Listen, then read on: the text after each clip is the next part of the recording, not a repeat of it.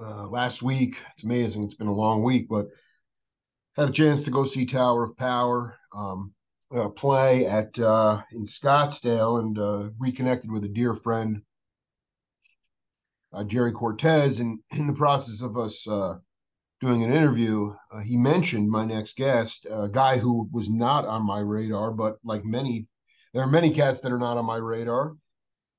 And as the more that I dug deep and started to explore this cat, I realized that he really is part of the beautiful, sort of diorama that is modern American music. And he's been all around this world. He's worked with a lot of seminal cats, especially from the New Orleans, Louisiana region, which is could be argued definitely the birthplace of jazz, among other things. And in full disclosure, there's a guy that I wanted to connect him with because they have the same initials, and I have a funny feeling they're basically the same kind of beautiful human being, my dear friend John Lee Shannon. But I get a chance today to speak to a beautiful musician, John Lee Sanders. Welcome to the Jake Feinberg Show.